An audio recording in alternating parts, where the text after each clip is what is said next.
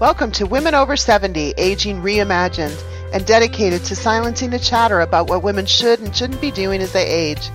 Here to bring you stories about women in their 70s, 80s, and 90s, women who are leading inspiring lives that make a difference to themselves and others, are Catherine Marino and Gail Zalitsky. Hello, I'm Gail. And hello, I'm Catherine. And we're the active voice of Women Over 70, Aging Reimagined. We're delighted to welcome you to today's episode.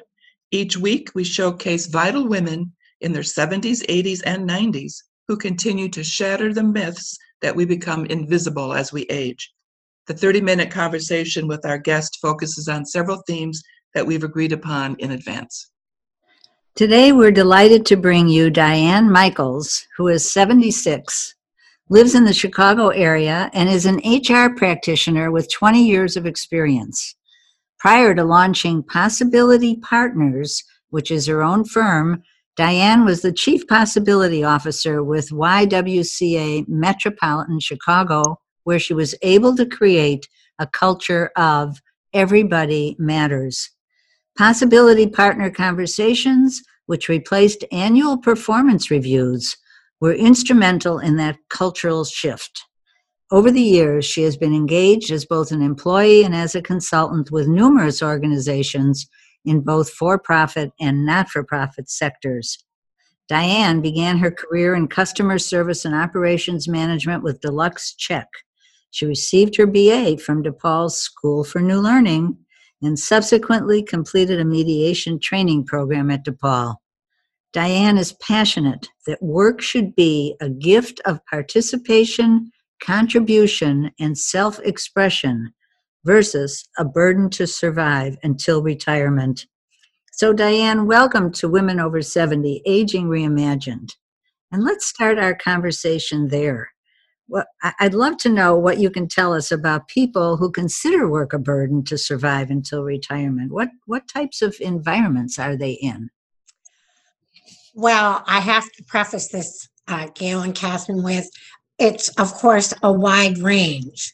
But I would say overall, the premise is getting the work done as efficiently, cost-effectively, productively as possible, optimizing revenues and profits, which is, of course, something that is really essential to any business being able to thrive and, expand and continue to be in business.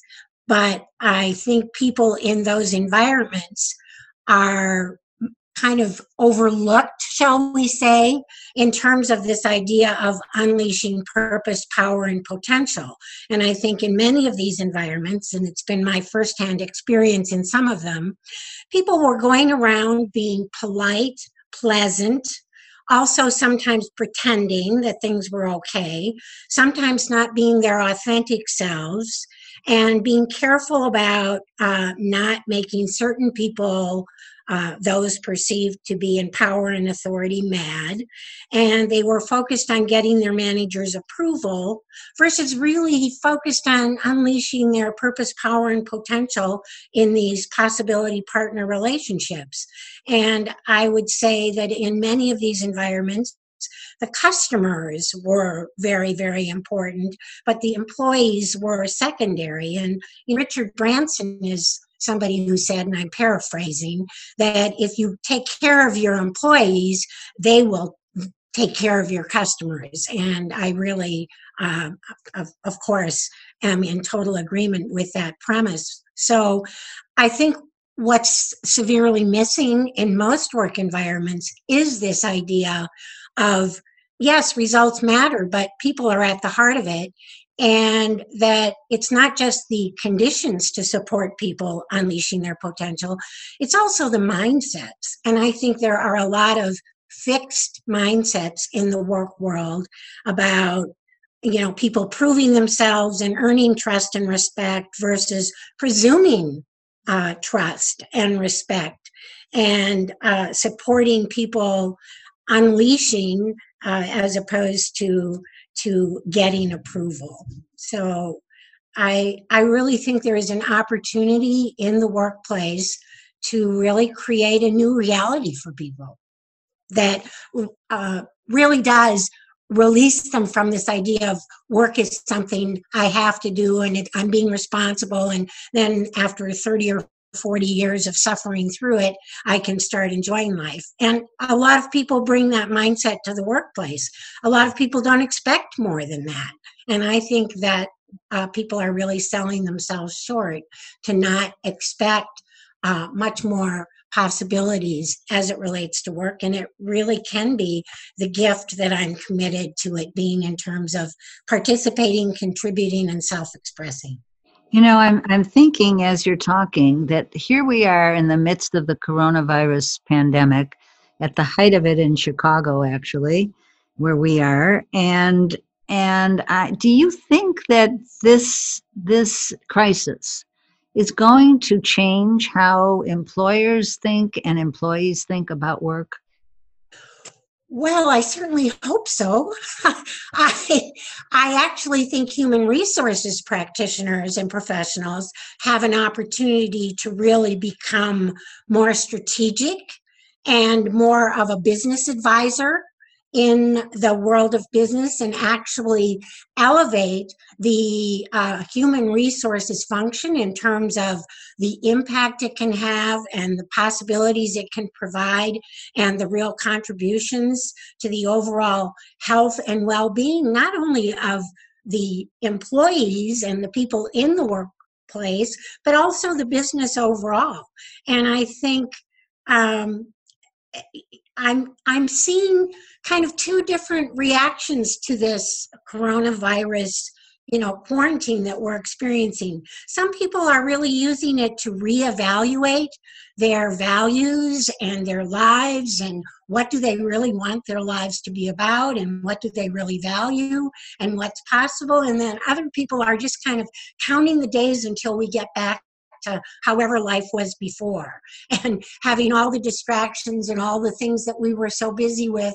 So I do think there is a real opportunity at this time to really think about kind of a work reset and also kind of a reset on life in terms of, well, what would be possible in the workplace? And from my perspective, I call myself a human resources futurist. I'm also a human resources artist of possibility, and I look at the workplace as sort of my canvas of where amazing possibilities can be created when certain conditions are in place for that to happen. So I'm very hopeful that this time out, I see it kind of as a time out that we're experiencing, and what we do with it, I think, is going to have a big impact on what our lives are like after this. We get past this. And I do think we have an opportunity to co-create it. And I'm kind of looking at it like, certain people pay thousands of dollars to go on multi-week retreats where they really do a lot of, spiritual exploration and look at their lives. And I kind of think, not to make light of this, but it's like, that's kind of how I'm treating this as my own retreat in terms of really evaluating what I want to contribute to the future and my participation in that. And I hope everyone is looking at it that way. Can you share any thoughts with us about that? Have you come up with anything for yourself or for others? I would say it has reinforced maybe my commitment, my intention, and the idea that we all have something to contribute. One of the basic tenets of the Unitarian Church is believing in the inherent worth and dignity of every individual. So my sort of renewed intention is to really be able to go into workplaces and bring the unleashing purpose, power, and potential concept to the workplace, along with a very practical, very grounded, very specific set of conditions and best practices that HR can provide. And in possibility partner workplaces, I'm talking about workplaces where it's really a way of being, believing, and doing that ignites conversation, collaboration, creativity, and community in unleashing our purpose, power, and potential to actualize new possibilities and partnerships in the world for the greater good. And I realize there are a lot of people who think that is just like way out there, not interested, whatever. My mission isn't to change people's minds. My mission is to speak clearly enough that for those people for whom this message resonates, we'll be able to come together and as HR practitioners and as employers and business owners, really be able to come together and together be able to realize this possibility in workplaces.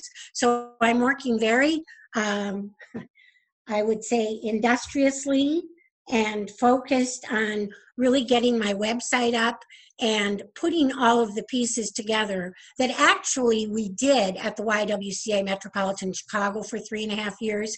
This really has been happening, and I just want to now take it on a broader perspective, on a broader spectrum. And I would say that Dory McWhorter, who is the CEO of the YWCA Metropolitan Chicago, really is kind of that ideal leader, in that I didn't really have a boss. I had a possibility partner, and the sky was the limit, and the possibilities were infinite. And there was mutual trust and respect, and we had this trusted business advisor and strategic human resources function that enabled us to build for the future versus treading water in the present, which is what I think too many HR functions are about. You know, the legal compliance and the employee issues that, you know, where there are breakdowns in relationship, and handbooks that are up to date. And those are, I'm not saying those aren't important elements, but that's not what's really going to take your business to the next level, in my mind. Diane, I have a couple of questions for you. This is so fascinating to me. When you mentioned the Unitarian Church and valuing the dignity of each person, and then I think you've been talking about in the workplace, sort of honoring and valuing the human spirit. And so do you think of your work with organizations as bringing in an aspect of spirituality, not religion, of course, but a sense of honoring the spirit of the employees? Does spirituality play a role? I hesitate to use the word spirituality, but in a word, yes, but I think of it more as the holistic person, body, mind, and spirit. Mm-hmm. And I feel like, and I will admit to a bias here, absolutely. When I talk about unleashing purpose, power, and potential, I really am speaking more about the purpose, power, and potential of women, although I certainly don't exclude men. But I feel like we've been in male-defined, male values organizations forever. And at the YWCA, it was 90% female, over 50% women of color, and it was an incredibly new experience for me. And I feel like there was a holisticness, and I just heard Madeleine Albright on Sunday talking about the leadership of women, and she was asked, you know, do you think women need to lead more like men? And her response was, no, I don't. I think women bring their talents to the table and support, and we need that.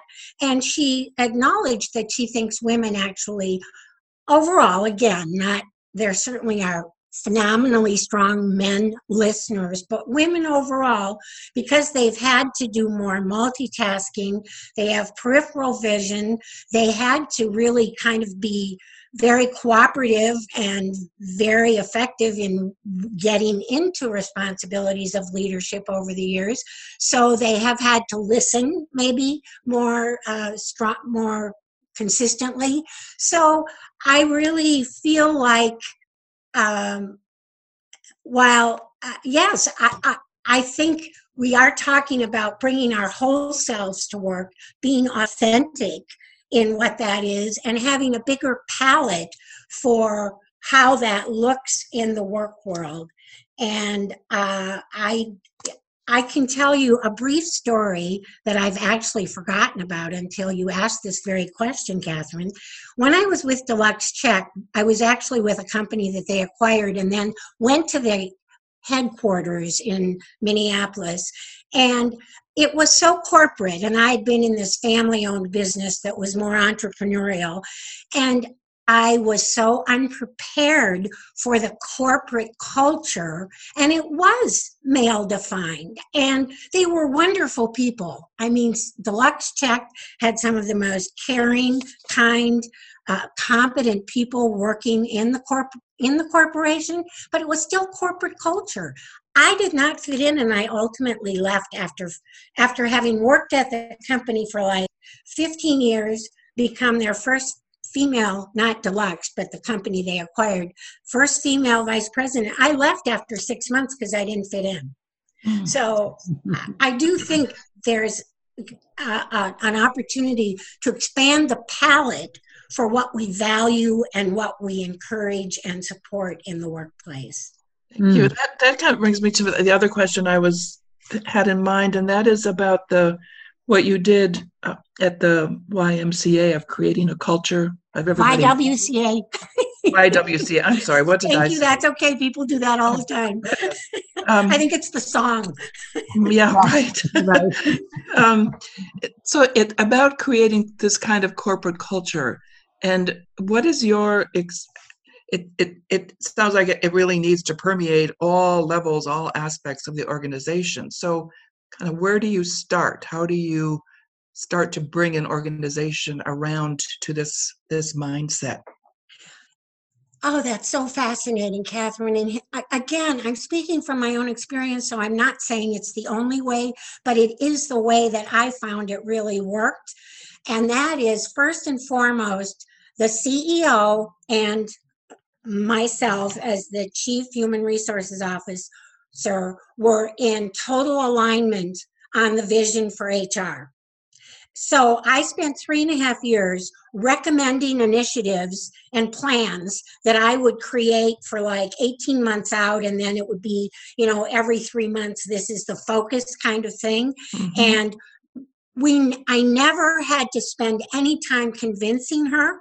I just needed to be clear enough about what the focus and the intentions were and how I planned to actually fulfill on these initiatives and have her buy-in. And it was just, it was an opportunity to share the vision as opposed to trying to convince someone of the value of what you were contributing. She got it.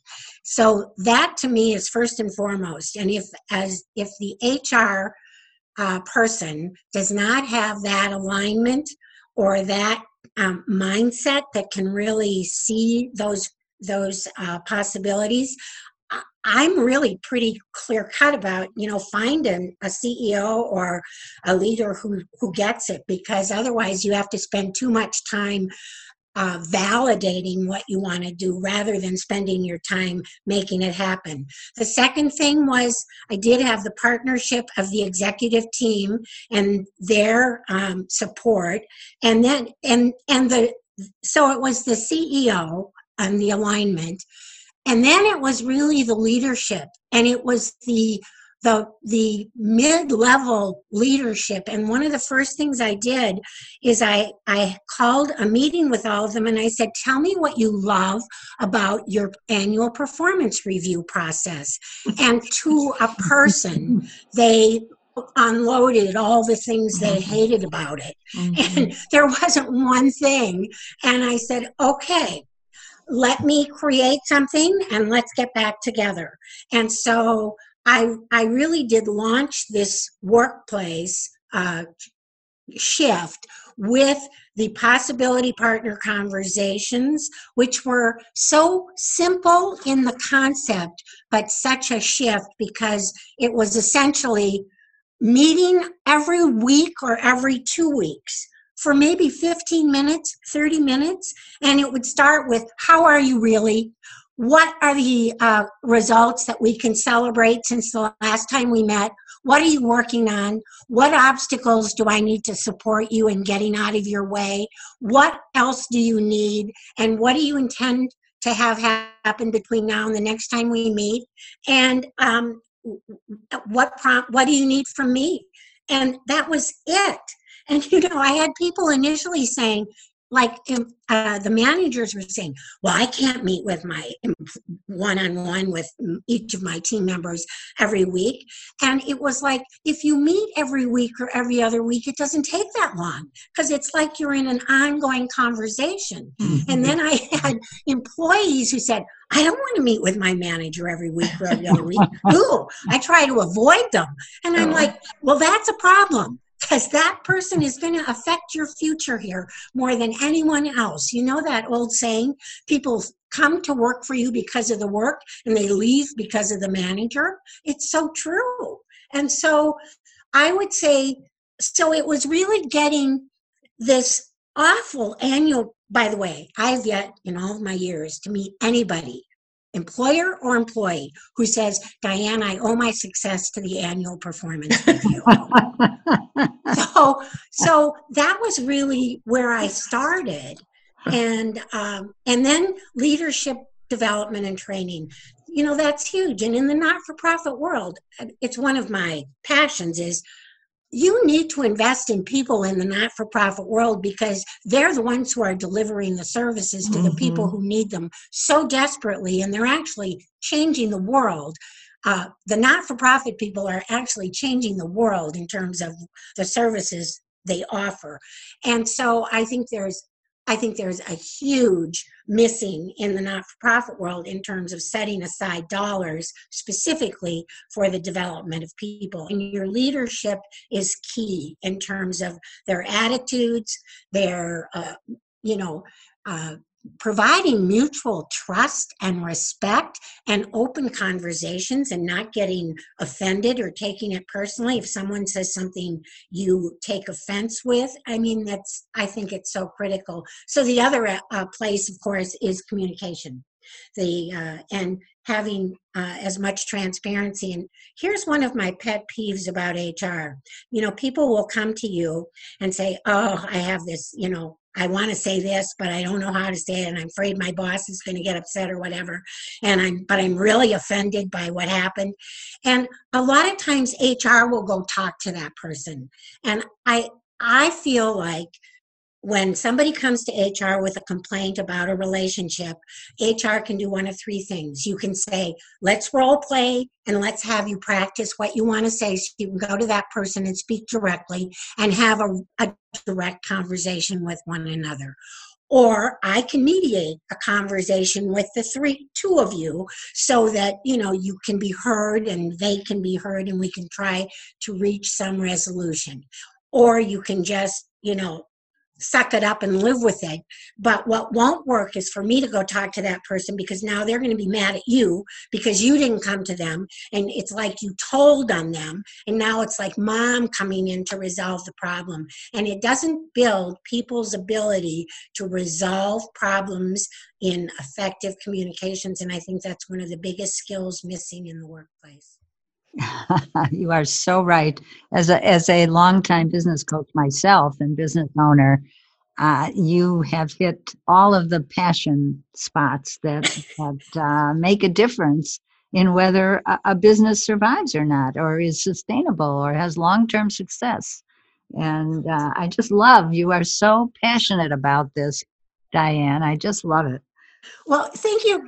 Gail, you bring up an interesting point about businesses, and I've just kind of come to this realization lately. It seems to me, and I would love your insights on this, there are a lot of businesses that are lifestyle businesses. Like they're just supporting the lifestyles of the business owners and the executives in place. And they're having a great lifestyle, and they're really good. They're serious about their business and all of that. But it really is more about supporting lifestyles than it is about the growth and development and the unleashing of people's potential, purpose, and power. And I feel like it's kind of missing what's really possible, because Bob Chapman, who wrote the book Everybody Matters, and in his book he acknowledged his employees and he said, "Thank you for allowing me to see that how I lead profoundly impacts how you live." And his premise is, if his people are well treated, not just well treated, but developed at work, they're going to go out and be better spouses, parents, neighbors, community members, and world citizens. So I feel like the workplace is somewhere that we can really create a new reality for the world. And I don't mean to speak grandiose. This isn't grandiose. It's really about all of us together creating something beyond where we are. Yes, absolutely. And of course, as you noted, every business has a different purpose.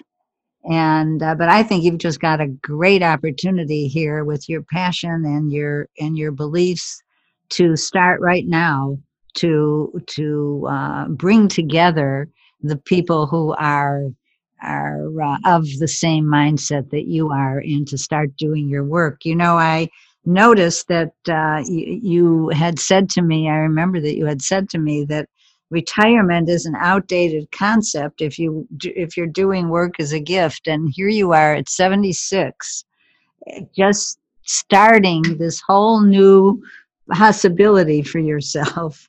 And talk a little bit more about why you said that.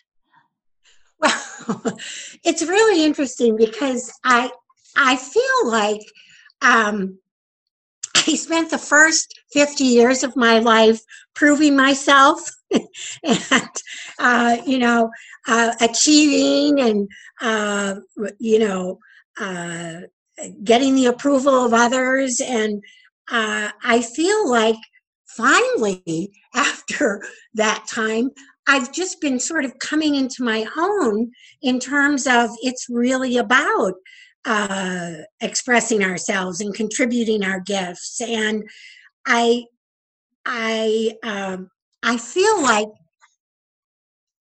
categorizing people by age just seems like a ridiculous way to sort people out. Like, I think some people are really old in terms of setting their ways at 20, and some people are never old. And I look at people like, Jane Goodall, she's 86 years old, and she's still out there doing her work. Madeleine Albright, age 82. She just released a new book, Hell and Other Destinations. Look at Judge Ruth Bader Ginsburg, age 87. And so on one hand, I say, well, people who have these age ideas, that's their business. And somebody once said, what others think of me is none of my business. And I think that's really true.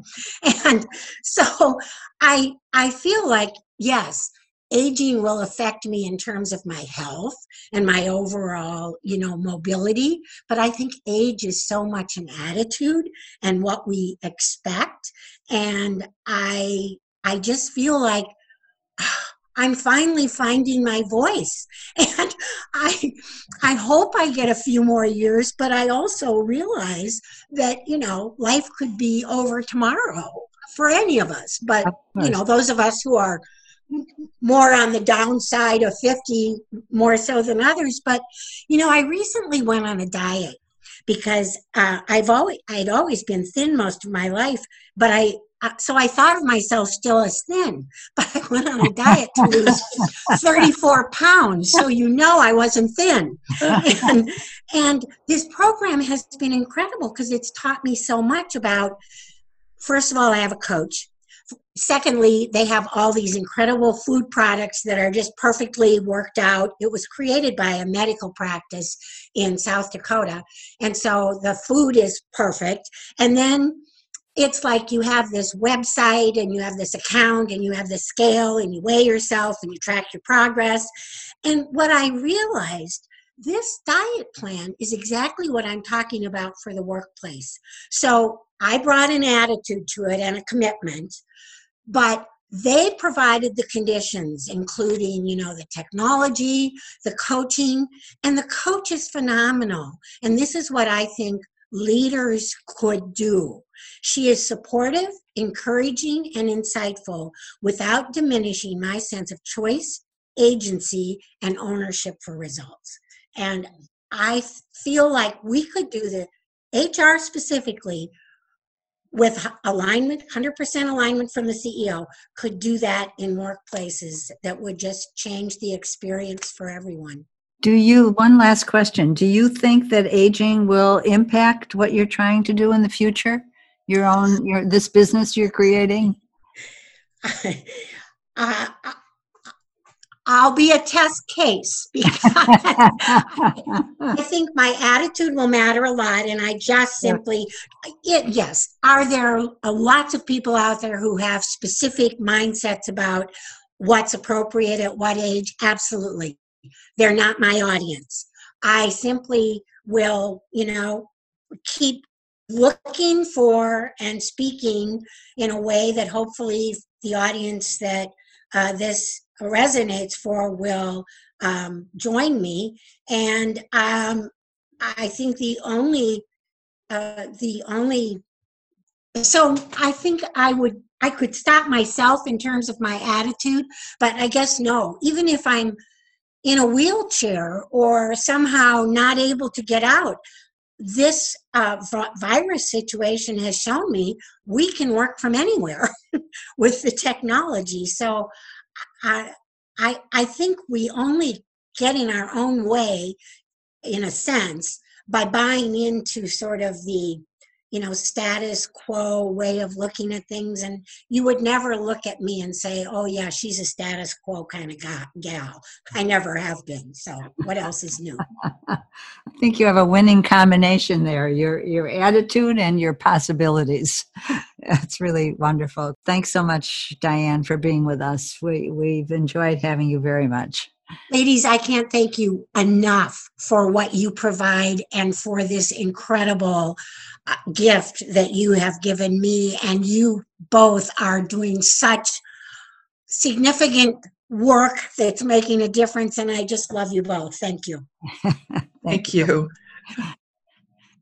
And listeners, we want to hear from you, especially at this time. Take a moment to come into our Facebook group. Let us know what you're doing, how you're spending your time, what's changed for you, what's maybe challenging for you. Share your thoughts at Facebook at Women Over 70. Ask questions, add to the conversation. Tell us what topics you'd like to hear more about and become an active participant in our community. Our goal is always to create a conversation across the generations. You can access our weekly Wednesday podcasts at womenover70.com. And if you know a vital woman over 70 who would be a great guest, please recommend her to us on our website. See you next Wednesday on Women Over 70, Aging Reimagined. Thank you for listening to Women Over 70, Aging Reimagined. If you like what you've heard today, please subscribe to our podcast wherever you listen. In what ways are you shattering the myth that women over 70 are no longer relevant or visible? How are you celebrating aging? Join with us. Make your voice heard. Find us at womenover70.com.